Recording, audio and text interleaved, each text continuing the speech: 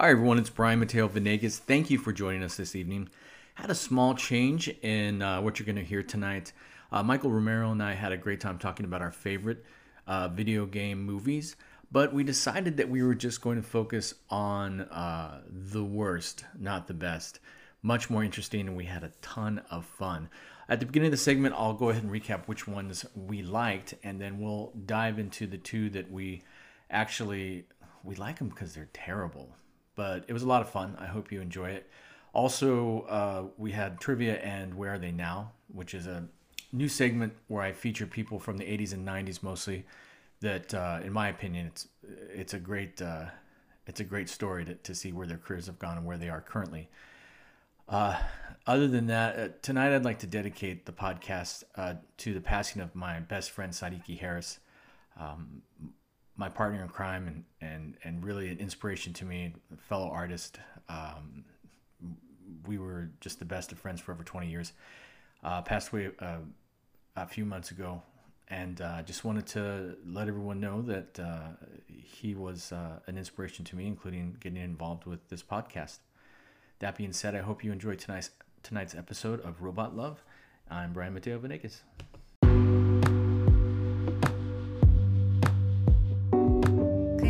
Welcome to the Robot Love Podcast. Welcome back to Robot Love. Once again, I am here with Mr. Michael Romero, and we are talking about video games that turned into movies. We're not going to have time to talk about movies that turned into video games, which is a whole other subject. So we just went over the two that we thought were the best.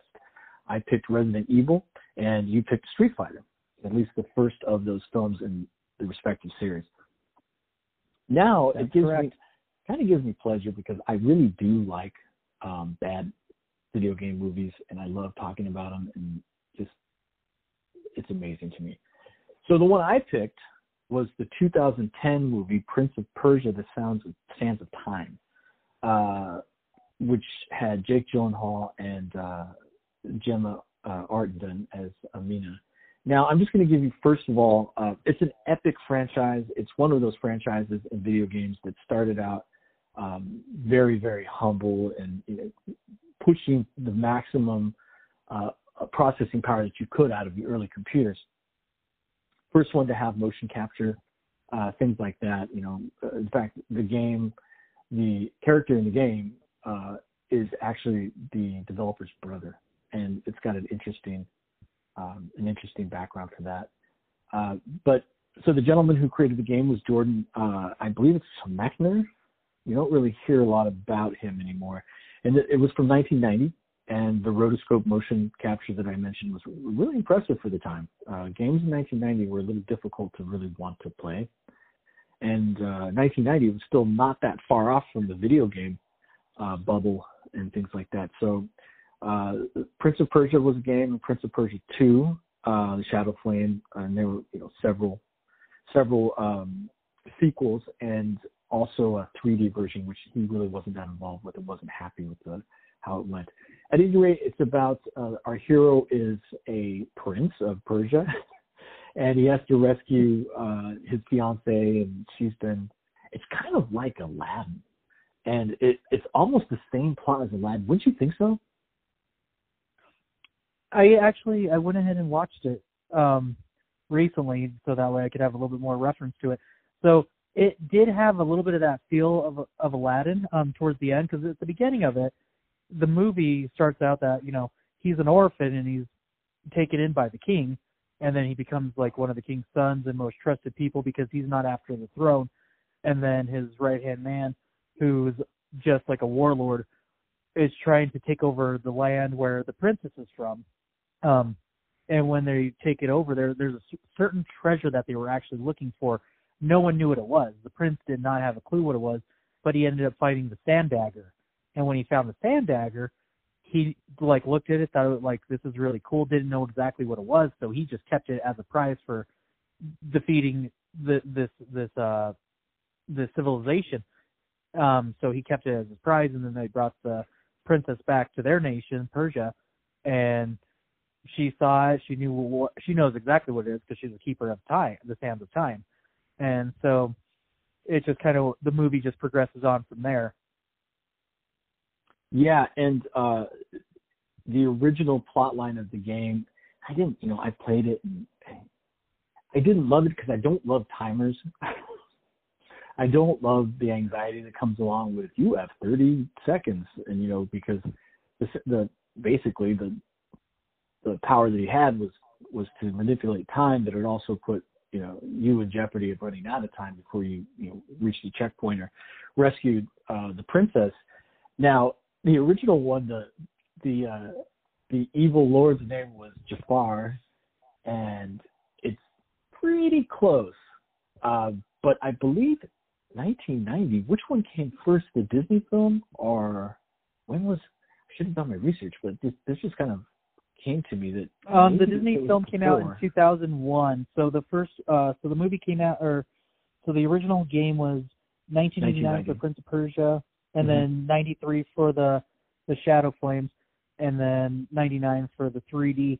But it really didn't pick up any steam from followers until it actually hit the PlayStation and the Xbox originally. Yeah. So that's when they came out with the Sands of Time in 2003, and then 2004 was The Warrior Within. So that was considered the Prince of Persia 2, which was just confusing for a lot of people because you're used to playing all these older games. But it seemed like a new beginning and a new game at that time in the early 2000s. And The Warrior Within was the one that we see in the film. Yeah, and that being said, it as other kind of Disney interpretations of video games, or taking animated films to live action, I really went in watching it being like, wow, this is going to be cool. I saw the preview in the theater and I'm like, this is going to be really great. I'm kind of ambiguous about Jake Gyllenhaal. It's not like some people are all into him and some people aren't. I don't really care. This movie made me really not into him. It took me off of the fence and put me on the team not him. His accent in the movie, oh my gosh. It's like these movies that insist on everyone speaking with a British accent. It's irrelevant. The movie's actually in another language. If it was in where it was set, it wouldn't be English, American dialect, or Queen's English. It doesn't really matter. But they're forcing these accents on people, and he's just like, I will be the Lord of. I'm like, oh gosh, it puts shivers down my back. My wife has this English accent she does, which she knows it drives me crazy. She's like, please, sir, can I have some more? And it's like some weird version of a British accent. And she's like, it goes from the back of my neck all the way down my spine. And that's kind of how it was listening to him during this movie. And then I know we talked about this. I hope nobody is so much his fan to be insulted, but I think him in this role personally was about as interesting as a bowl of applesauce in a wig. That's kind of, the amount of allure I thought his performance had. And just, going through and slow motion sets, some things were almost like Matrix-like because you had time manipulation and the CGI for it. I mean, even for that time, it's not spectacular. And the story is, I don't know, man. I mean, it's probably not the worst one, but it's the one that I had the most to say about because his performance just bugged me. And in an interview a couple years later, he said, that was the worst thing I've ever done. I can see you in the movie theater watching it and just turning your head, crossing your arms and saying, that's not my Donnie Darko. That's not my Donnie Darko. You went from me not caring to me not liking. And that's poo on you. So that's about all I have to say about it. I mean, I don't even think it's worth the oxygen at this point for me to say anything else. You, I think, like the film more. What are your thoughts or insights on this? I mean, I wasn't a big fan of the movie at all. I mean, it took me a long time to actually. I had to for this podcast. I went ahead and watched it again because I didn't enjoy it the first time. It was just one of those movies that it was just kind of banking off, like you said, The Matrix. The camera motion that they used in The Matrix was revolutionary at the time, and so a lot of these other companies were starting to do that. and using that style of film to give you the one perception and then turn it around, and so that way you see, you know, their back all the way to their front in that motion of the cameras turning. So I mean, that part was neat, and I did like the fact that they did stay true to really his costume and his outfit that he wore in the second game for the PlayStation. So I thought that was really cool that they at least kept that piece of it. Because and then also they did keep it true a little bit with the time dagger.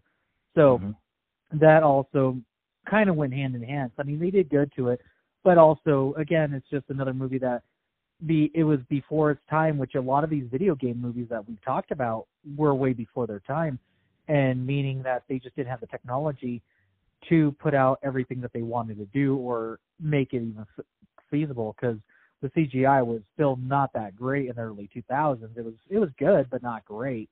Again, that jump didn't happen again until Transformers really was like the next movie that used a lot of CGI in it. And even just like watching Optimus, because even just seeing Optimus Prime change for the first time was amazing, and you just see all the gears moving. So it was, and so this movie lacked that piece of it where they weren't able to show what it could possibly be. Because I mean, even just like the sand creatures that you're going against in the game and also in the movie didn't really go hand in hand. They were more just like, oh, okay, you know, these are these sand creatures in the game. But then in the movie, it was more like these people are corrupted, but slightly different, but not really more than that. Why do people who produce films who aren't gamers get the last say in the process of what it should be? The second one, and I'm just going to jump right over because I'm so excited to talk to you about this one again. We share this movie as two of our worst. I think this was number one on my list of worst video game it's movies. My number one as well. Super Mario Brothers. Yeah. First of all, I'm going to let you talk about it and tell me, and I'll give some information as well, but tell me what you know about Super Mario Brothers, the game, and some memories of playing it. So Super Mario Brothers, the game, originally started in Japan as well. It was, I can't remember the system's name that was prior to the Nintendo. I know you knew that last time. Yes, and it wasn't it Famicom? Thank you. That's what it was. I'll figure. Yeah. Cool. Yeah. So it started with that, and then eventually, I'll start back even further. So the Mario character himself originally started in Donkey Kong. It was the first game, and it was like we talked about before, that it's a kind of like a side. It's just a single screen, so there's no side scrolling. You got a single screen, and there's just a bunch of different levels going up that were like metal graphs, metal beams, and then you climb up the ladders, and you'd have to hop over barrels and hop over flames and weird little creatures. And so now, and your objective was to save the maiden at the top from Donkey Kong. So that's what your journey was in that game. Well, then they decided to go ahead and keep that character because he was so iconic to that game and give him his own title, which was Super Mario Brothers. And when they did that, they translated it to the Nintendo, the original one that came out in the 80s. And NES, yeah. I remember, and the first time I remember I played it, I got the Nintendo for Christmas in 1989. So I was about 6 years old then. So imagine my excitement getting my first video game system. And it's just a side scroller, and the mission is to save the princess in each level, but every level you're not able to save the princess. It's always Toad until you get to the end of the game. And so you're just going through these different levels, going against different creatures like Goombas, Koopas, some squids, flying fish, etc. You know, you got an angry sun chasing you in the second game. So you have a bunch of different weird little characters throughout the entire series, and it's always just been a fun. It's very family oriented, it's very child friendly, which has always been nice. But then also that also, I would say, kind of hurt them because games were getting more sophisticated. Because especially for our generation, we got used to playing games like Mortal Kombat. We got used to playing games like Street Fighter. We got used to playing games Call of Duty, Halo. So we got all these other games that were more violent and stimulating for our older minds. So then we kind of moved away from playing a lot of Mario. That's what I did. I would always go back to it and play like Smash Brothers on 64, and I went back to playing Mario Kart because those are good, fun games to play with your friends. Yeah. Because you could have multiple players to play it. Yeah, and that's a good point. Now, if you know anything about Nintendo lately, Nintendo that's their genre. That's their thing. It's family-friendly games. You very rarely, even now, get a violent game that's on GameCube or anything else, the newer generations of Nintendo games, which is refreshing because you can actually, it's neat to have a battle with different Nintendo characters where, no one's trying to rip the other person's head off necessarily. It's goofy and, it's refreshing. And so Super Mario Brothers, and you had mentioned that the game actually brought a character over from Donkey Kong, which I think everyone's either played or knows about. I was terrible at it. And that's Mario. And Super Mario Brothers, it's Mario and Luigi, I think. Luigi is his younger brother. They never really say. The movie says that. Anyway, and like you said, it's side-scrolling, and it's a little bit like Kung Fu. It was part of the pack if you had the Kung Fu game or you had Super Mario Brothers in the NES. I got the NES in 1985, and I'll tell you how long ago that was. While I was 11, aging myself, but I had a black and white television. So I didn't even know what color the characters were until I was able to afford to connect to a color television. That's just sad and weird. So it was side-scrolling like that. The thing was, it was considered, I think some people say that it's considered the best game in the history of games. And now I feel that a masterpiece of complexity would be like Red Dead Redemption and its successor. I think that this is a masterpiece of equity and of simplicity. It can't get any better than what their graphics would allow them, and it was fun as hell. I still love playing it. I love playing it more than I did the second, the third, any of the racing games. I could sit there and play it. It never really gets old. It's kind of like Street Fighter. On the Street Fighter, you can play it enough, and you get a little bit of button fatigue, because at that point you're just button mashing, which I think most people play video games know what that is. But I do think it's probably the best game in the history of games, especially for that particular time. Now we murder it with the 1993 film adaptation Super Mario Brothers. Where do we start? Well, let's start with the cast. So the late, great Bob Hoskins is Mario, which he, quote, said later, worst thing he ever did. Luigi is John Leguizamo, who I think is an incredible actor. I think he was like, gosh, he wasn't even 30. Maybe he was 29. Anyway, he was pretty young. He was super young. He was super young, and he's always looked younger. He looks younger now than he is. He's he's a little bit older than me. I got a chance to hang out with him a little bit at one of the Comic-Cons when I was promoting my graphic novel, and he just like sat. Oh, that's really cool. Yeah, he's totally cool. I'll have to post the selfie that I have with him, and he's hilarious. I mean, I said, hey, I've got this graphic novel. I gave him a business card. He's like, hey man, thanks a lot. I mean, that's great. I mean, good for you. That was my best John Leguizamo. So please put on the page of the homepage. It was terrible.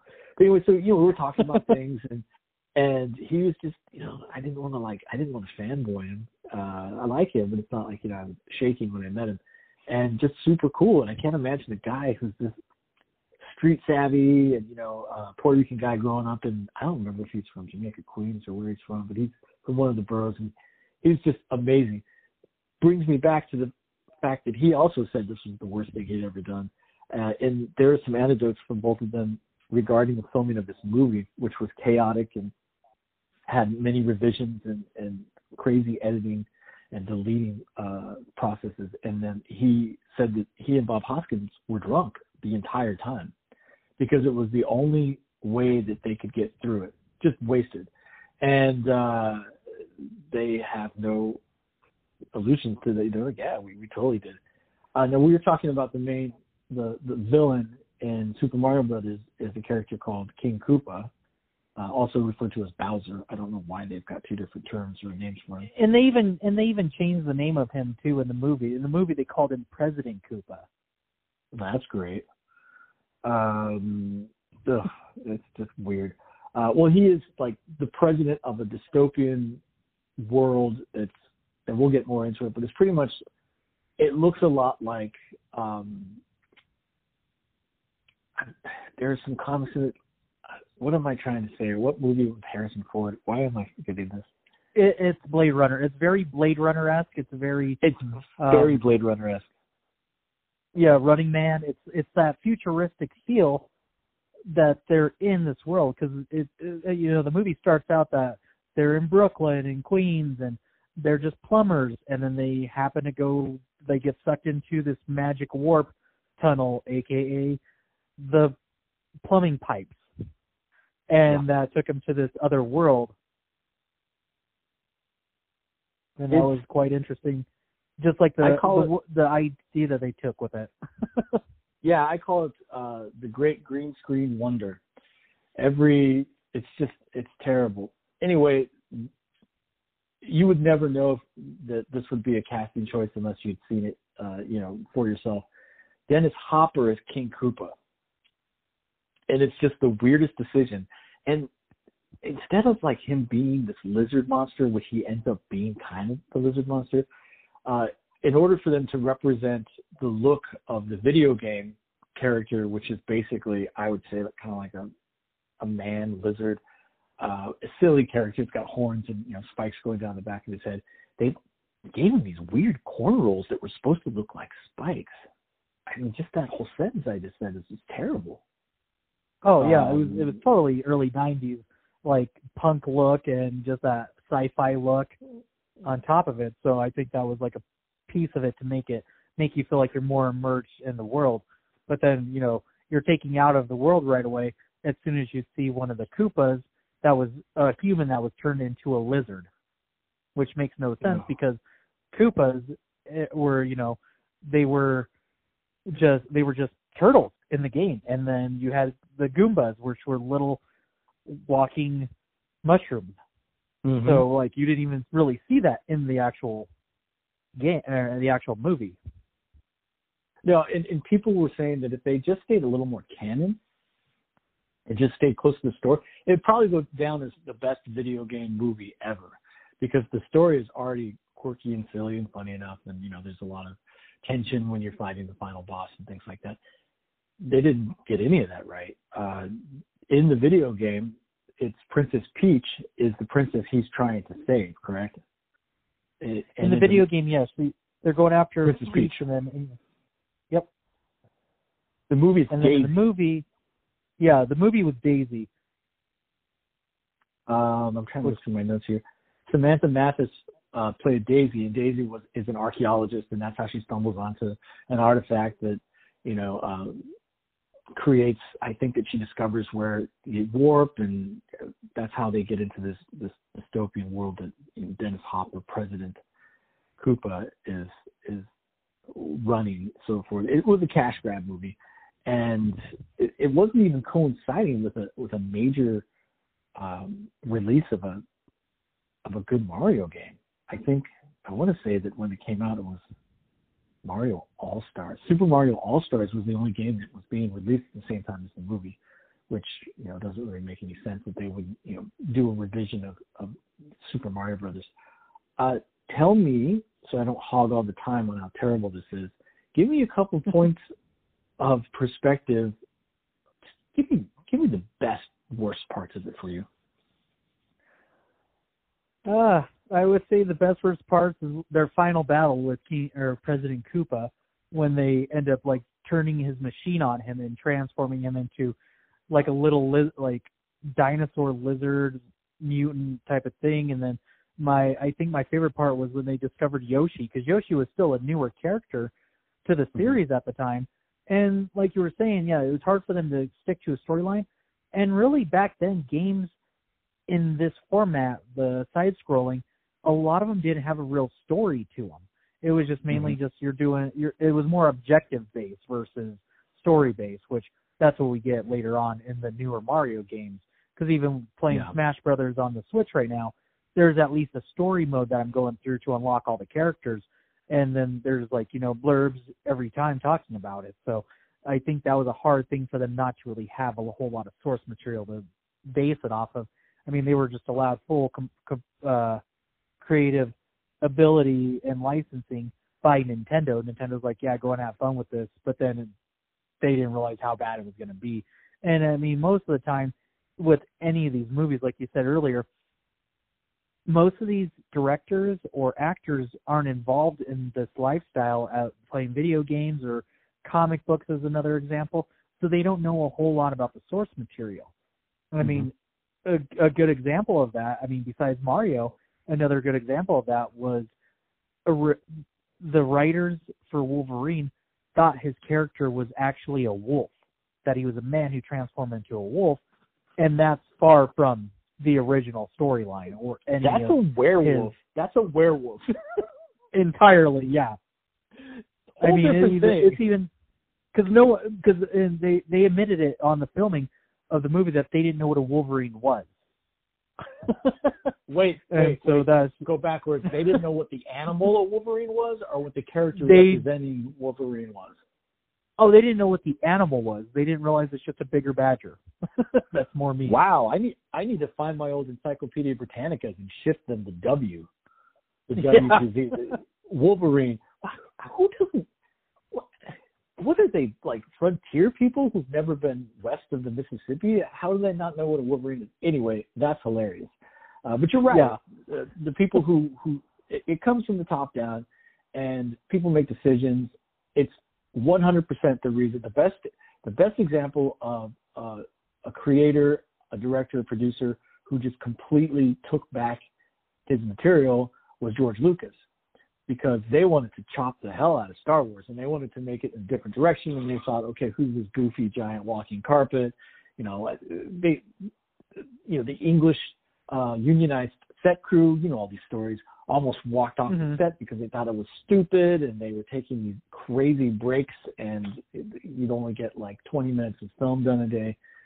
So those are examples. I think that the creators of Super Mario Brothers were, I don't know if they were trusting or it was a cultural thing. They thought that it was going to be something good, and it really made the brand wither on the vine for a few years. In this particular one, as we said, Daisy is the character instead of Princess Peach, and she gets, long story short, she gets kidnapped. They have to find her. The CGI in this is hilarious. It's kind of like the second Mortal Kombat movie. What is it? Annihilation.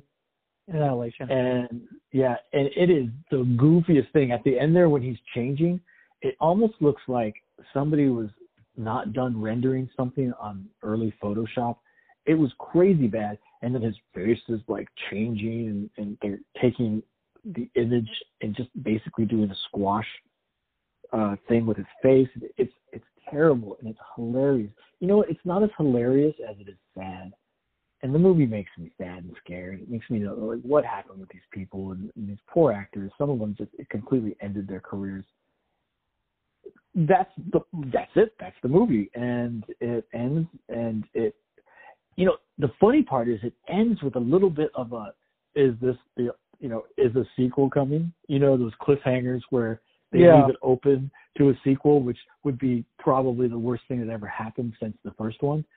And, Daisy comes back. They have to say goodbye. John Leguizamo's character, Luigi, falls in love with Daisy, but Daisy's from this dystopian world, this Blade Runner world where President Cooper was. So, they kiss, but then they have to be torn apart. And you're like, wow, that's sad. And then you look at your watch and you're like, come on, let's wrap this up. And then at the end, they're back in Brooklyn, they're Queens, wherever they are, and they're plumbers again. And she shows up at the door, and she's like, I need you via like Back to the Future, complete Back to the Future. Like she's like, I can't tell you what's going on, but get your gear. And it's like, what?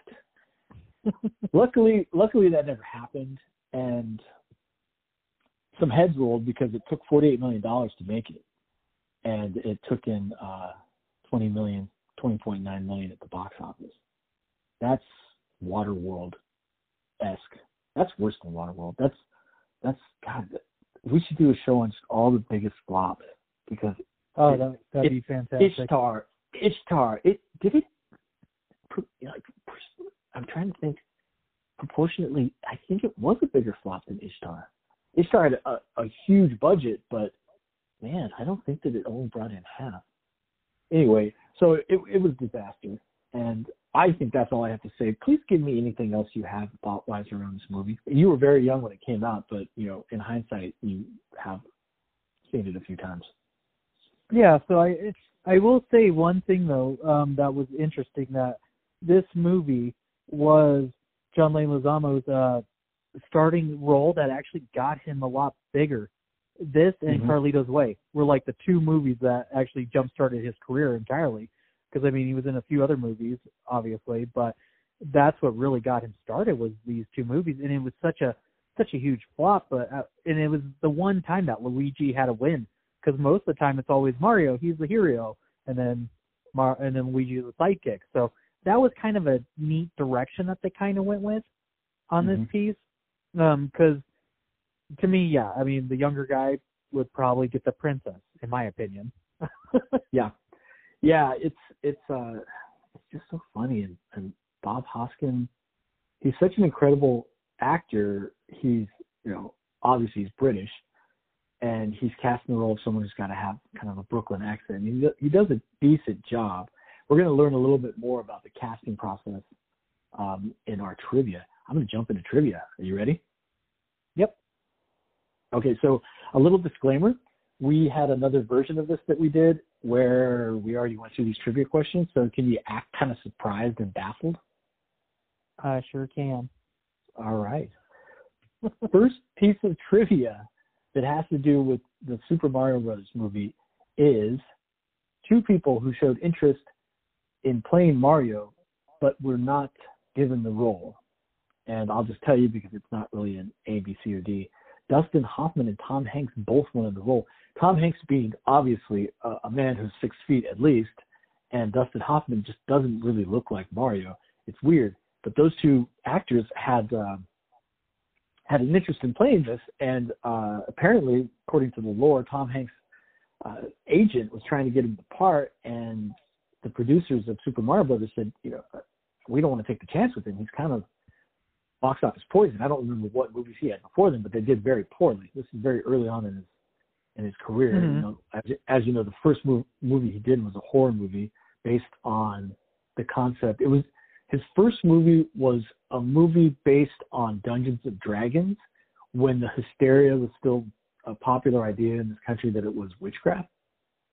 So in the movie, it's him playing an evil guy, killer / demonic character that's influenced and possessed by Dungeons and Dragons. It is a horrible view. I don't even think that's his first one. He was a serial killer in another one, like a camp scare movie. Anyway, I'm throwing that out there. Please, I do hear from folks saying, what are you talking about? So please reach out to me and tell me how wrong I am in this case. But that is interesting. Dustin Hoffman and Tom Hanks, both of which I am baffled that they would even be considered, which they weren't. There's a person who turned it down, who would be extraordinary as Mario. Danny DeVito was approached to be Mario, and somebody had his ear who actually cared about him and said, no, this is something you shouldn't do. Batman's just around the corner. Nintendo began as a company selling which products? It started originally selling what was it? It wasn't even video games either. It was I can't remember. It was like game related. No, playing cards. That's right. So Japan has a rich history of loving playing cards. And, just like with Pokemon and everything else, they love it. And it was something that's culturally, for hundreds of years, they've played some type of a game involving cards. So they were a very successful company. I want to say pre-World War II and even after, during the reconstruction of the Japanese industry. So that's cool. Like I said, it's an extremely old company, and it exactly goes back to the 1800s. I'm just reading some of my notes. One of the most popular in Japan. Okay, so there's that. Which game series, and you can actually answer this one, you don't have to pretend like you don't know it. Which game series features cities called Vice City, Liberty City, and San Andreas? That would be Grand Theft Auto. Bing, bing, bing. Awesome. And thank you for pretending like we haven't done this. Yeah. Gee, Brian, I don't know. You had some equipment problems. That's why we're doing it again. But that's the life of podcasts, so. That's the life of podcasts. And like we had said in the first thing, I've got these followers from around the world, and they're probably listening to this one going, what are you talking about? You're really rusty, Brian. So the Kingdom of Hyrule is the main setting for which classic video game franchise? Legend of Zelda. Legend of Zelda. And it's interesting, people who are super nerds will correct them. It's not The Legend of Zelda. It's Legend of Zelda. Just there are no articles in the title. And I will say, the one thing that's always been weird to me, that it was named Legend of Zelda. Because it's not really Zelda, you're going through as Link. So growing up for a long time, I always thought Link was Zelda, and many of us did think that. I mean, even like with Metroid and Samus, everyone just assumed Samus was a man, but it was a woman the entire time, and that was mind blowing. And then you find out this about the character, and you're like, oh, really? I did not know that. Yeah, it is something that surprised me, and I think that Legend of Zelda could very well, I don't know, between that and Super Mario Brothers, I actually like Legend of Zelda more. I think it was a really sophisticated game. It became the game that everyone copied after that for, doing. And RPGs it was nice, and it was nice too, because it was more than just a side scroller. You could go up, down, left, right, and you would be on a different part of the map in that. And then you had to figure out the puzzles in it and just figure out those pieces, and then eventually you go fight Ganon to save Zelda because you had to get the Triforces. So that was always a little bit more challenging. There was more of a story to it. I mean, even in the newer and still older games, but they're the newer ones from the first two, they had more of a storyline that was built around it, and it could be either light or dark, which was nice. It was a good bridge and gap filler for adults and kids, that kids both could still play this, and also adults would still play it too and enjoy it. Yeah, it had a really interesting, I'd like to call it bird's eye view gameplay. Call it,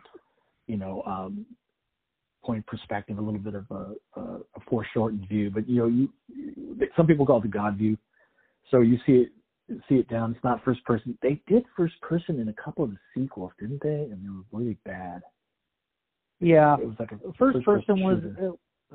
First person was more for first person shooting versus this, because I mean, even like when we talked about Resident Evil, they originally started out with the game as third person view, which it's like you're seeing everything over their shoulder, so that helps you kind of be immersed with the character, which was a neat feature. But then like the last two, Resident Evil, The Village, and the one or Biohazard, those ones were first person shooter, and I will say I'm severely or immensely loving it, because like I said, I started playing The Village last night, and I'm really loving this perception, because you feel more immersed in the situation. First person only works for certain things, where the third person is much better, or the God mode is much better. But I feel like I think they went in the right direction with Resident Evil to do that. One of the hardest things about playing Resident Evil prior to it transitioning to first person, in my opinion, was that you had to kind of line up your character with the enemy exactly. Like there was no give between forward, right, left to actually engage them. So half the time you're swinging a knife or a bat or something and you're like on a different parallel. It was weird. But I do agree. One of the games I think the controls were very clunky. I went back and played Resident Evil 2, the remake, and even then, like, the controls still felt clunky to me now. I'm like, okay, this feels really weird. Because, yeah, like you said, you had to get right in front of them to either hit them or even when you're trying to get a shot off on them, because it didn't also have auto-aim at the time. So it was harder to get, like, any shots on them. It was a tough game. And now you've got games that have absolutely perfected or on their way to perfecting first-person shooters like Red Dead Redemption 2 and Far Cry, which I have pre-ordered Far Cry 6, and it's backlogged in production because of COVID. But it's the main villain in it is the character actor who plays the main villain in Better Call Saul and Breaking Bad. Extraordinary actor. Yeah. I unfortunately don't know his name. That's pretty disrespectful, and I speak so highly of him, and I don't know his name. But it looks amazing. And Far Cry, Primal was weird. There was one that was set in kind of caveman times.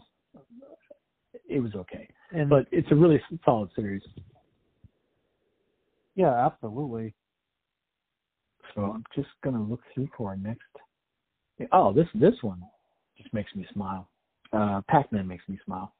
What are the three main protagonists in Pac-Man in a sense of all games throughout the series? So you had Pac-Man, you had Miss Pac-Man, and then you had, my guess was Pac-Man Jr. Yes, and I should probably state that there is kind of two right answers because you had Baby Pac-Man and Pac-Man Jr. And the only reason I didn't say both of them is because I think Baby Pac-Man turned out to be Pac-Man Jr. I think there was only one child, and I know that this sounds weird, logisticizing Pac-Man's family tree. But yes, yes. And I'm glad that you got Miss. It is Miss Pac-Man. She was not married. No. And she was the main one that a lot of people actually played and just didn't know it. And the only difference between her and Pac-Man was the bow on her head. Yes, she had a bow. And I think she had lipstick too, didn't she? I think she did have a little dab of red on the tip, the very tip of the thing. Terrifying. But do you know what? But I will. I did come up with a quiz question for you. Oh, Pac-Man. What was his original name? Pac-Man's original name. I don't know, but I'm going to make up something silly and say Mr. Eat Dots. That sounds Japanese. Doesn't it? It was. It's a good. I will say it was a good guess. His original name was Puckman, and the reason why they changed, so because he looked like a puck from hockey, and so they ended up changing his name when they came to the U.S. because they were worried that kids were going to vandalize the machine, changing it from Puckman to F-Man. Well, and if you say Puckman more than twice in a row, your mind automatically fills that gap, and you could gaff. So I think, and they've done that with a lot of. I don't remember, and please look it up on Google. I don't know some of these things, but I know that they have some funny anecdotes involving them. Donkey Kong had another name when it was in Japan, and they wanted to. Well, first of all, they wanted to have King Kong. But obviously, at that time, King Kong was, even from the first film, I think it was not able to be. It was copyrighted at that time. I think it's open now. But so it was supposed to be King Kong. So there was Donkey Kong. But there's some weird story of how they got to Donkey Kong. I always thought that was strange. That people don't even think twice about it. But think about it, Donkey Kong.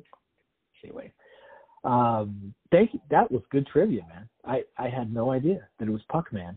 And I won't say. And also another thing too, just to put this out there. So Mario's name in Donkey Kong wasn't actually Mario. His name was Jumpman. Jumpman. Wow. Yep. I love the names for people with what they do is their name. I mean, Jones. right now my name would be Rooferman right now. So Rooferman. Mine would be Dog Dad Man, because we both have new puppies, and I've got a 2.5-year-old Westie and a 12-week-old Westie, and she is something else. There is no off switch. So I'm glad that we decided that she was going to be a permanent member of our household. But she was asking to get the hobo pack on the stick and walk the tracks. I almost got her a little baby hobo pack. But yeah, now this is something that most people don't really know, and I don't think it's something that people even lose a night's sleep over. The ghosts. And we did play this, but I'm going to test your memory to see if you remember what the answer was. I'm going to give you the color ghost, which obviously, unless you have lived on another planet, this is, these are the main bad guys in Pac-Man. So I'm going to start with red. What is the name of red? The red one was, let's see, the red one was Blinky? Correct. 1 point. Awesome. And this one's just dumb. The pink ghost name was? Pinky. Obviously. This is weird. The cyan one's name was? The cyan was Clyde? No. Then if it's not Clyde, then it's Inky. Inky, correct. And I always get those two backwards. And then orange is Clyde. I think it's amazing. It's like Blinky, Pinky, Inky, and Clyde. And then you go to Miss Pac-Man, you get Sue, and then you go to Pac-Man Jr. and you get Tim. Wow, where were they pulling this out? It sounds like the roll sheet for a 1980s private school. Sue, Timothy, Clyde.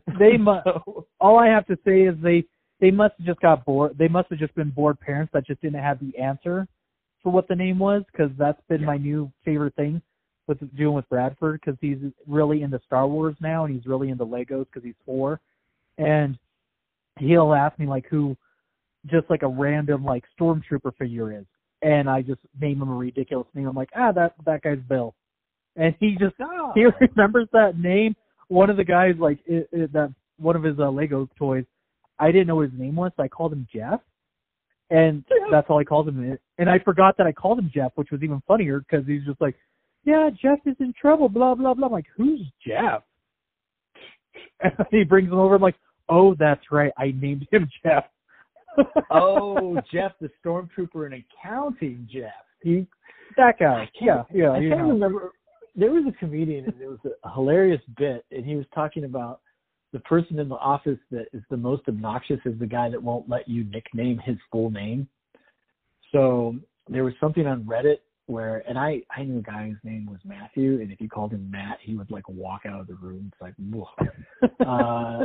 so this was a guy in this Reddit thing. Apparently it really happened. His name was Timothy, and he refused to let you call him Tim. So they got him a sheet cake for his birthday that said "Happy Birthday, Mr. Timothy," and they made Timothy like this scroll magic thing. It was amazing. I don't get that. Oh, that's funny. You love it. Whatever. I will say I do get it, because because it's about preference. Because I personally prefer Michael versus Mike, which I won't get after people if they call me Mike. The only one I'll get after people is if they call me Mikey, because I'm an adult. I'm a 37-year-old man. Don't call me Mikey. If I'm a child, that's fine. And I remember when I was at my last job, one of my coworkers, one of the first day, he's like, "I'm going to call you Mikey." I'm like, "I'm an adult. Call me Michael." Yeah, those are fighting words. And ironically, I have a buddy that I met at when we first moved to Wilmington. And if you haven't listened to the last couple of podcasts, everyone, I'm in Wilmington. We moved from Denver to Wilmington, North Carolina. There was a punk rock guy with a Ramones cover band, huge guy. He's like 6'2", and just awesome, mutton chops, bald head. He is the nicest, most gentle guy. His name is Mikey, and he likes Mikey. Maybe he just likes to have that kind of the image of a really rough, tough punk rock guy with the name of a 4-year-old. But that is kind of great. It is kind of funny. Like that, in that situation, it works. I remember there was this one meeting I went to, and it was just funny because I wasn't even kind of really paying attention because it was an all-staff meeting. And then all of a sudden, they're doing introductions, and this one guy's like, "My name's Mikey." I'm like, "What?" And I look up to see who the Mikey heck is likes talking. And then I see it, I was like, "Mikey? Okay." And then my table asked me about it. They're like, "Well, like, what's your issue with it?" I was like, "He's a damn adult." It's like a vaudeville bit. I mean, it's funny if it's a huge, mean-looking guy calling himself Mikey.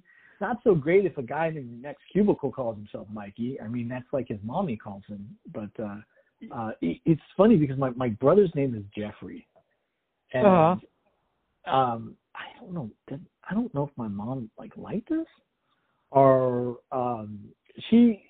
we have, apparently, I don't know, she's gone back in history and she's done ancestry and things. We directly related through some family members to members of the royal family, like the Plantagenets and things like that. And one of the relatives we have, actually, there's a portrait. His name is Jeffrey. And I was like, "Why did you name Jeff Jeffrey?"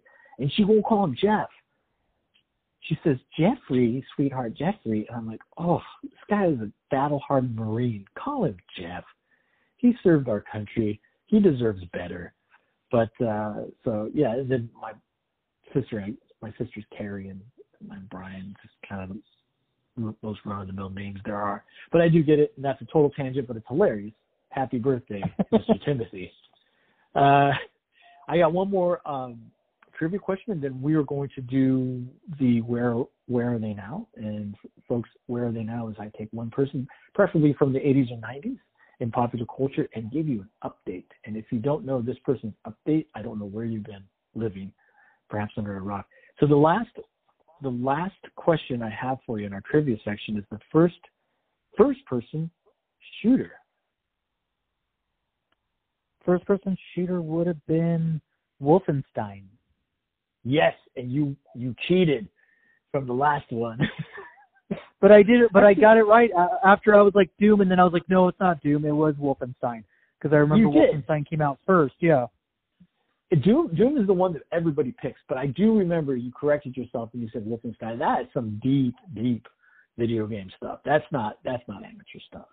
That's and that's I remember playing that game back in the day. Like it was a pretty intense game back then because I mean you're killing Nazis and when you're shooting them, like there's blood everywhere. So that just opened up the whole genre for that type of thing for the first person shooters and everything, and it was so revolutionary and it was cool because you'd have to find secret rooms and it was just fun. I mean, you get to kill Nazis and a robotic Hitler. Yeah. Who doesn't want to do that? Now, weren't the Nazis zombies? Not in that one. It wasn't until they got into the newer versions of them. The remakes recently were more zombies because they were just following the zombie craze. Yeah, I'll be honest with you, and everyone has their thing. Zombies don't do it for me. Resident Evil, I was just like, they're zombies, okay. But people are zombie crazy. It doesn't mean that it's not awesome. I mean, I think you love zombies, right? Oh, I love zombies. Yeah, it's one of my favorite things.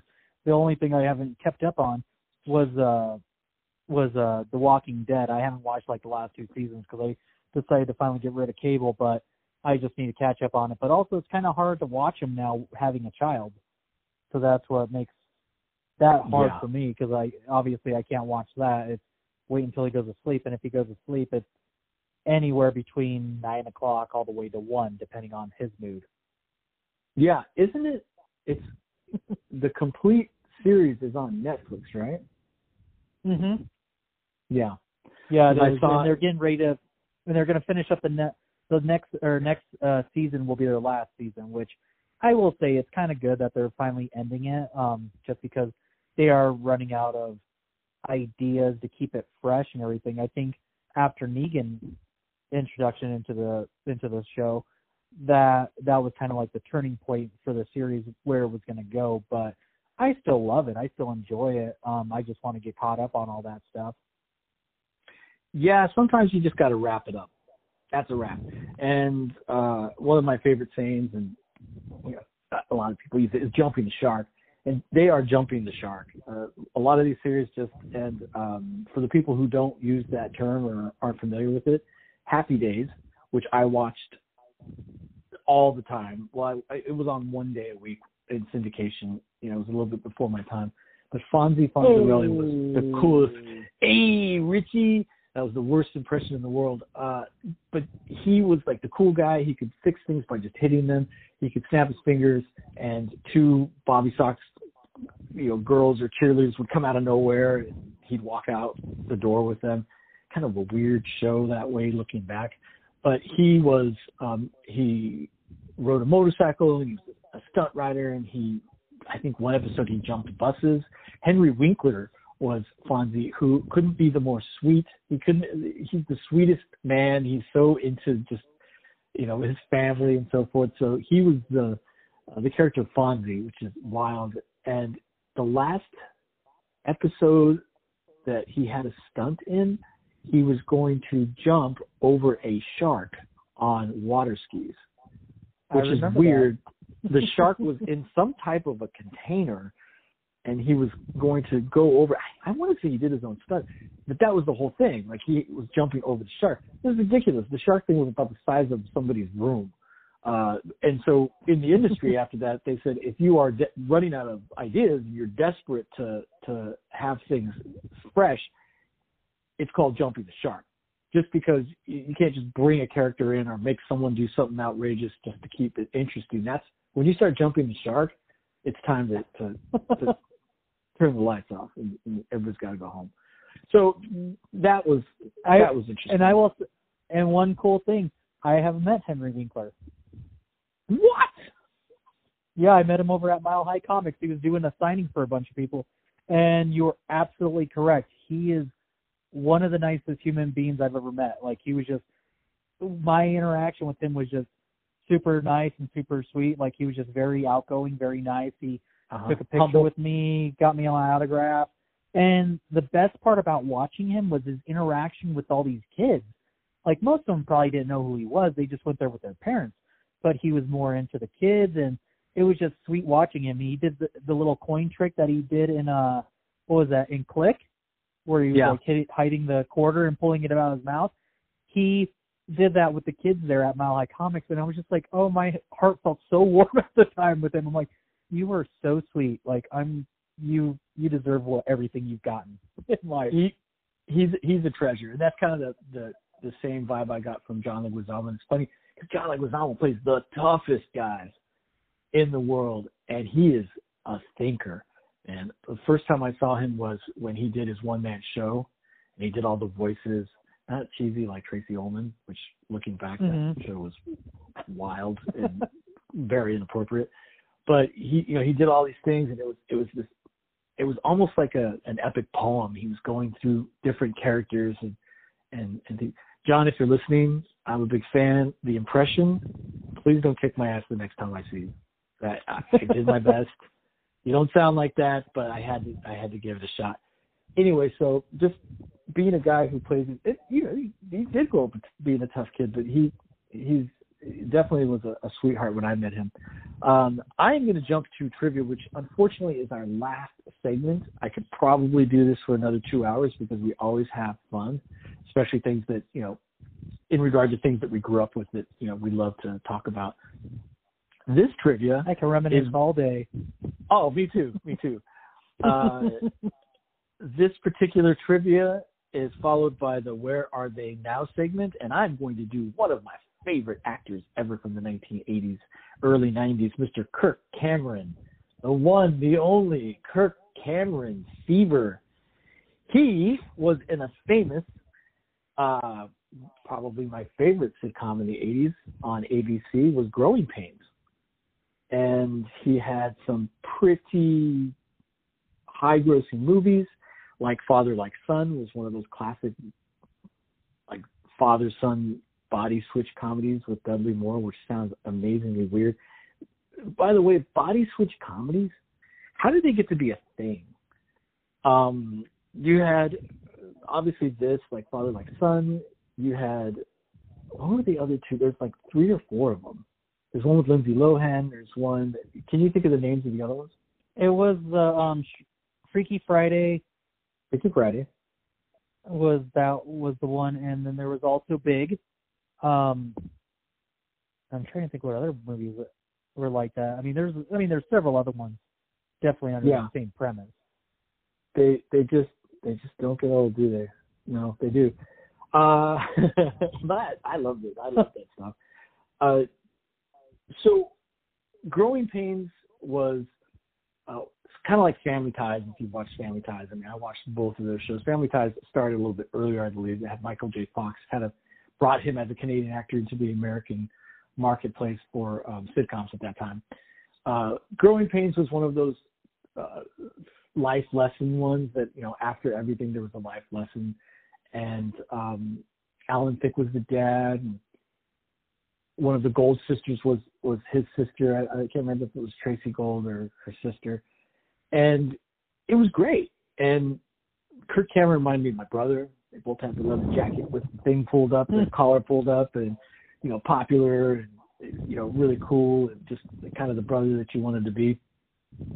During the time, his tenure on Growing Pains, he was apparently an atheist, according to his bio, for the first couple of years of Growing Pains. I don't know where he came in contact with the born-again Christian movement, but he became probably the most born-again Christian. Born-again Christians go, whoa, because he's so born-again Christian. And my family, some of my best friends and family are born-again Christians, and I think they're fantastic people. He got to a point where, and I'll just tell you a little bit about what he's up to right now. So he refused to be in or play the episodes as written at the end of the series because they had introduced, and this is kind of jumping the shark too, they introduced a character that was apparently his girlfriend, and there were some scenes about, I think they alluded to birth control and teen pregnancy. She had a child already, and he said, no, I will not do that. And I think that goes against every, Christian belief that I have. And he started being very difficult to work with. He was making these ad hoc decisions on dialogue, and he was having them rewrite stuff to conform to his beliefs about what was appropriate and inappropriate for television at that time. He eventually moved on. And decided to do his own thing. He's like, well, if you don't play by my rules, I'll just go ahead and make my own production company. For how much he puts into this money-wise, he makes a gazillion dollars more. I think it's one of those niches in a U.S. audience that people don't even realize is so big, and that's Christian fantasy books, and they're a thing. I was just at a bookstore, and Christian movies regarding some of the things that happen. Like, so for example, Left Behind. He did Left Behind 2. He wrote and directed them, I believe, and he starred in them.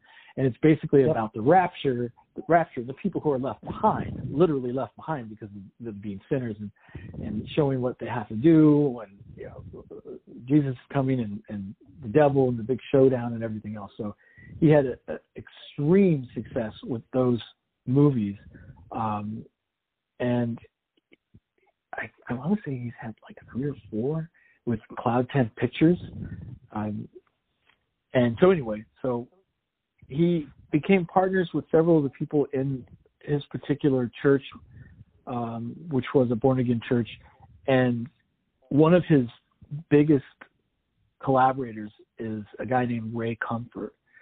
And he was a little bit of a guiding force for him. It showed him a little bit about how the ministry works and how to get the word out.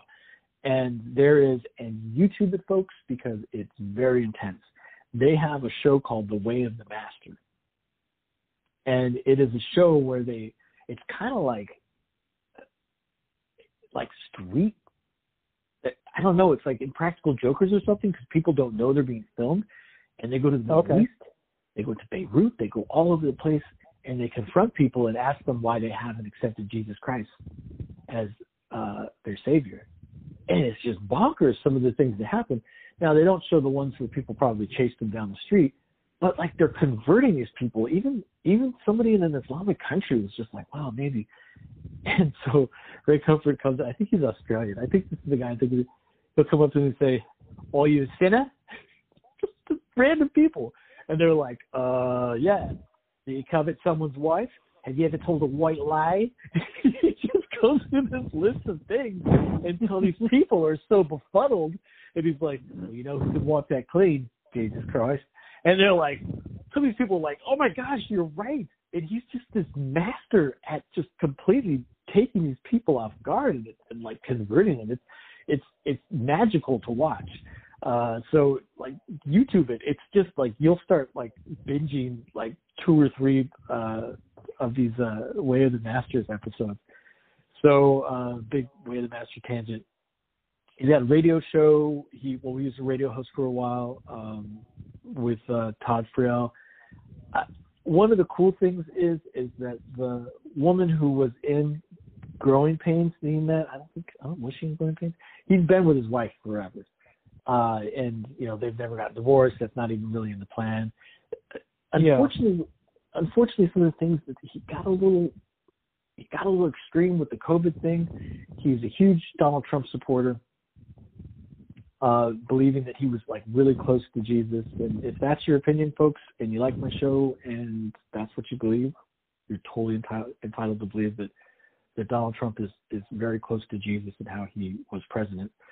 There were things like he had church services where no one was wearing a mask, and the different cities came and said you can't have 200 people concert style on the grass without masks.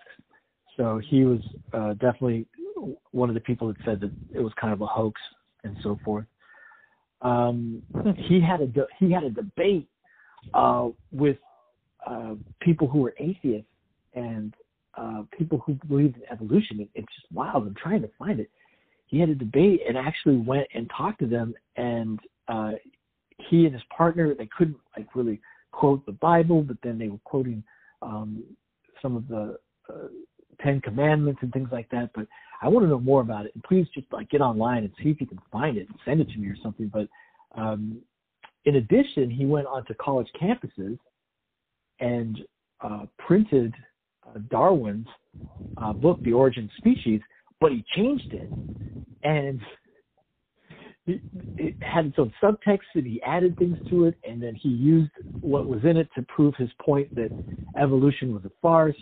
And I'm like, I don't know if this guy is nuts or brilliant. Just like, and the parts that like would make sense where he brought up the evolution versus creation was he was using examples like what's her name? I can't remember it. The two-headed cow. He used that as the example that was a genetic mutation. So you would think that 2 heads would be better than 1, but it wasn't. It shortened the lifespan. Dolly, that was the name. No, yeah, Dolly's Dolly's the sheep. That's right, Dolly the sheep. That was the clone. So, but he was using that example that no, this isn't a superior creature. It actually has birth defects, and then also it had a shorter lifespan. And that's the extreme part of evolution. He wasn't talking about the whole piece of taking millions of years to have evolution. He didn't talk about that piece of it. So I think that's where he had that hard time explaining that stuff. Yeah, and it kind of in the same category, I guess, or the same genre. There's a documentary, which and I'm so unprepared, guys. I'm sorry because I get on these tangents and I didn't do the research for this, but I watched it with my wife, and it's about a theme park that's in a life-size Noah's Ark. I pray you've seen this, no pun intended. It's incredible. It's got animatronics of all of the characters from the story of Noah's Ark. It's cubit-wise, it's exactly to the specs that the Bible says. It's got representations of every single animal that they feel was on the ark, well, at least what they could fit. And they're making it so that when you walk into it, it's this life-size ark, and it's a theme park, and there are T-shirts and gift shops, and these really creepy animatronics, them telling the story and talk about Uncanny Valley. And everywhere there are these, it's the kids stop. Kids, turn your recorder on and listen to what this particular person has to say. And every stop is saying, the world is exactly this age. We are not, monkeys are not our brothers, and different things like that. Just as you go along, and they love it. They love it. And the people just eat it up. And, there were injunctions about how they were building and creating. The guy spent tons of money. I think he paid for it all himself, but it was just intriguing. I want to go so bad. Have you ever heard of this? I have heard of Noah's Ark, yeah. I think it's called like Noah's Ark World or something. Yeah, something like that. And it's on the east, or towards the East Coast, right? Like Pennsylvania or something. I can't remember. Yeah, it's not super far from me. I can't remember, but I'm in North Carolina. So it'll be easier for you to go see it than it would be me. Yeah. It's definitely something that I would have a hard time convincing my wife to go do. But that's what he's doing, and he's still going, and he's still making films. And I don't particularly love his politics, but I got to say, the guy is consistent to who he is, and you got to admire that. Give him props for that. Yeah, you got to give him props for that. But also, I realized something, too, since the last time we recorded. We did miss a part about Kirk Cameron. Did you realize he was in a video game? Yes. Do you know the name of that video game? It's called The Horde. So it was called The Horde, and it was put out by the 3DO system, which was also produced by Crystal Dynamics. And it was just kind of funny because you controlled his character, who was a servant boy named Chauncey. So just great name, first off. And Weird. He was raised by cows. Oh, sweet irony. Oh, so it's just great, yeah. And that one came out, and I believe it was 93. What was it? 90? No, it was 94 is when it came out. So it was pretty funny, and it was one of the first. And it was one of the first early CD games. Oh. So they were able to actually use the actual real footage of him in it. So it was pretty funny. That is absolutely amazing. If you ever want to go, contact me on Twitter. It's at Rotoro Comic, and you just search for Brian Mateo Venegas. And sometimes I call into the Sklar Brothers show, and I'm really just a huge fan of them.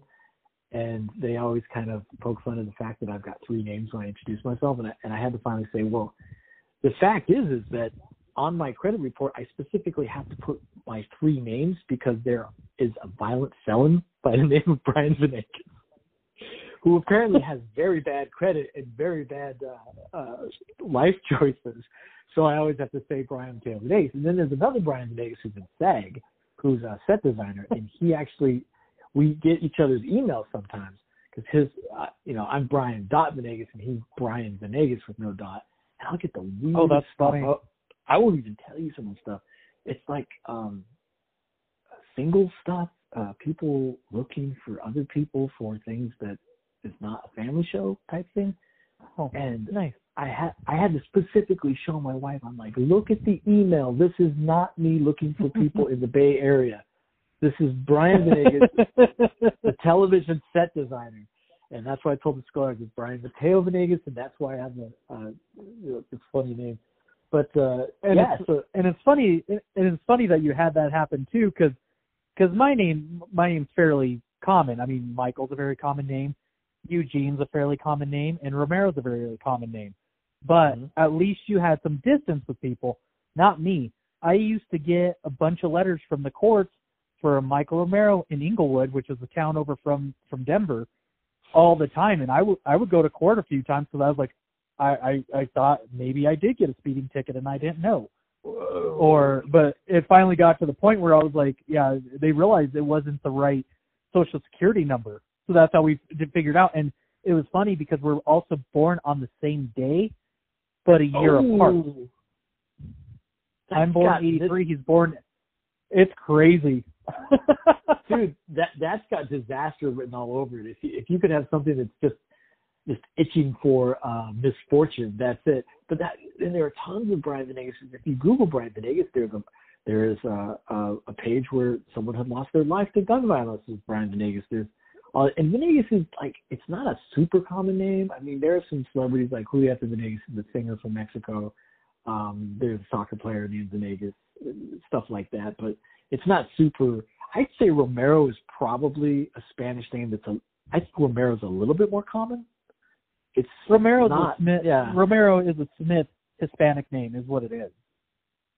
Yeah, like Martinez or things like that. Venegas is a weird, like, it's a Moorish name originally. It's from like Benghazi, or it means son of the victorious. But anyway, super Spanish name tangent. But that's why I say Brian Mateo Venegas. And I'm not trying to be one up everyone with three names when I introduce myself, but it is very much a tool of clarification, folks. It's not because I'm trying to boost my ego with more names. But he does wear a monocle in life, so I'm just going to put that out there. He does wear a monocle when he says his name. So I don't wear a monocle. I wear a bionicle. So my glasses are two monocles put together just to thumb my nose at those plebeians that have to wear frames. So yes, I am a double monocle. Oh, you only have one bad eye. I have two. I'm blind as a bat and no frames. So now you know. And you can look online. You'll see my bionicles everywhere. I think this was fantastic and better than the first time, my friend. I would agree. It was much better. It felt more of a good flow, and it was fun. It was flowing and mixing and amazing. I'm going to have this edited and, I promise, published tomorrow. And then it'll go out. Please post on your Facebook and such, my friend, and tell your friends and your friends' friends, and tell the people you know in Pakistan and in India that keep listening. Yeah, that's everyone. I love the people who in other countries are listening to this podcast. It really does touch me. And I know that the fact is that sometimes people find podcasts because I'm distributed on some where they will give suggestions. If you like this keyword, someone could be putting in love or robot, and it'll pop up. And sometimes if I get something suggested to me and I didn't really request it, I'll start listening to it. I found quite a few podcasts that I like just by not finding another one I was looking for or getting one of the daily suggestions and then just following it until I had to turn off my notifications because it got insane. Do you listen to do you listen to Time Suck? No. I think that'll be down your alley. I think that one's a fun one. It's done by Dan Cummins, and it's partly comedy, but it's mostly about true crime and just strange facts and stuff like that. It's really good. He does a lot of cults and a bunch of other stuff. So I think that and Scared to Death. He does that, Scared to Death, and Is We Dumb? So those are all fun. I listened to Scared to Death. That's the one with his wife, right? That's right. Yeah. So you know some of his stuff. Yeah. So yeah, you listen to Scared to Death. That's with Lindsay. Yeah. And it's funny. She's seems really nice, and I've watched them on YouTube. But man, if I have to hear more about her different themed animal slippers and how cozy and scary things are, and how spooky things are, and how they scream a bit, we take road trips where Eileen and I, my wife, we're in the car sometimes for 12 hours, because we've got family all over the place. And I'll put that on, and she can do about 2 episodes. There's another one called Campfire, and I can't remember the guy's name, but it's also spooky stories. And that one's fun too. what's the full name? Something Campfire Stories. I can't remember the guy's name. I can't remember what it is either. And they're crazy. And he's like, he says the same thing every time somebody says, and then at that point, I saw Bigfoot. He goes, ooh, really? That's a head scratcher. And it's like he's totally eating breakfast or reading the paper. He's still not listening, but then he has the same responses for everything. And his wife actually, his mom saw the Virgin Mary, right? So that's his story. When someone says, yeah, and I saw my grandfather, it's like, did I ever tell you the story about when my mother saw the Virgin Mary? And it's like awesome. It's like a drinking game. Every time you hear that, take a shot. And Eileen loses it when she hears him tell it. That's our big joke when we listen to that. Apparently my life is a time suck, speaking of. But enjoy your new puppy, my friend. And will do. Your son and wife and your other dogs. And I will call you when I'm going to press the button on this and get it published. All right, sounds good. Thanks, my friend. I miss seeing you in person. Thanks for having me. And I can't wait to see you soon. I'll be out in August, so we'll get together. Okay, cool. Sounds good. All right, everybody listening, thank you very much. I hope you have an amazing evening and enjoy whatever weather you have is better than the weather that you could have. Like right now, it's 70 degrees outside. Works for me. Denver, what do you guys like? 60? We're about 60. We finally kind of got away from snow, but it's been raining almost every single day. So, again, as a roofer, I'm hoping we get hail. That's all I care about right now. Fantastic. Wishing misfortune on other people for profit, my friend Michael Romero. Thank you. That is me. It is good for business. It's good for business. It totally is. You jumped in and just like owned that position, man. We're real proud of you. You're doing great. Thanks. Fantastic, man. I'm going to sign off. This is Brian Mateo Venegas, and this is Michael Romero, and this is Robot Love, or was so. Have a great evening. Everybody take care.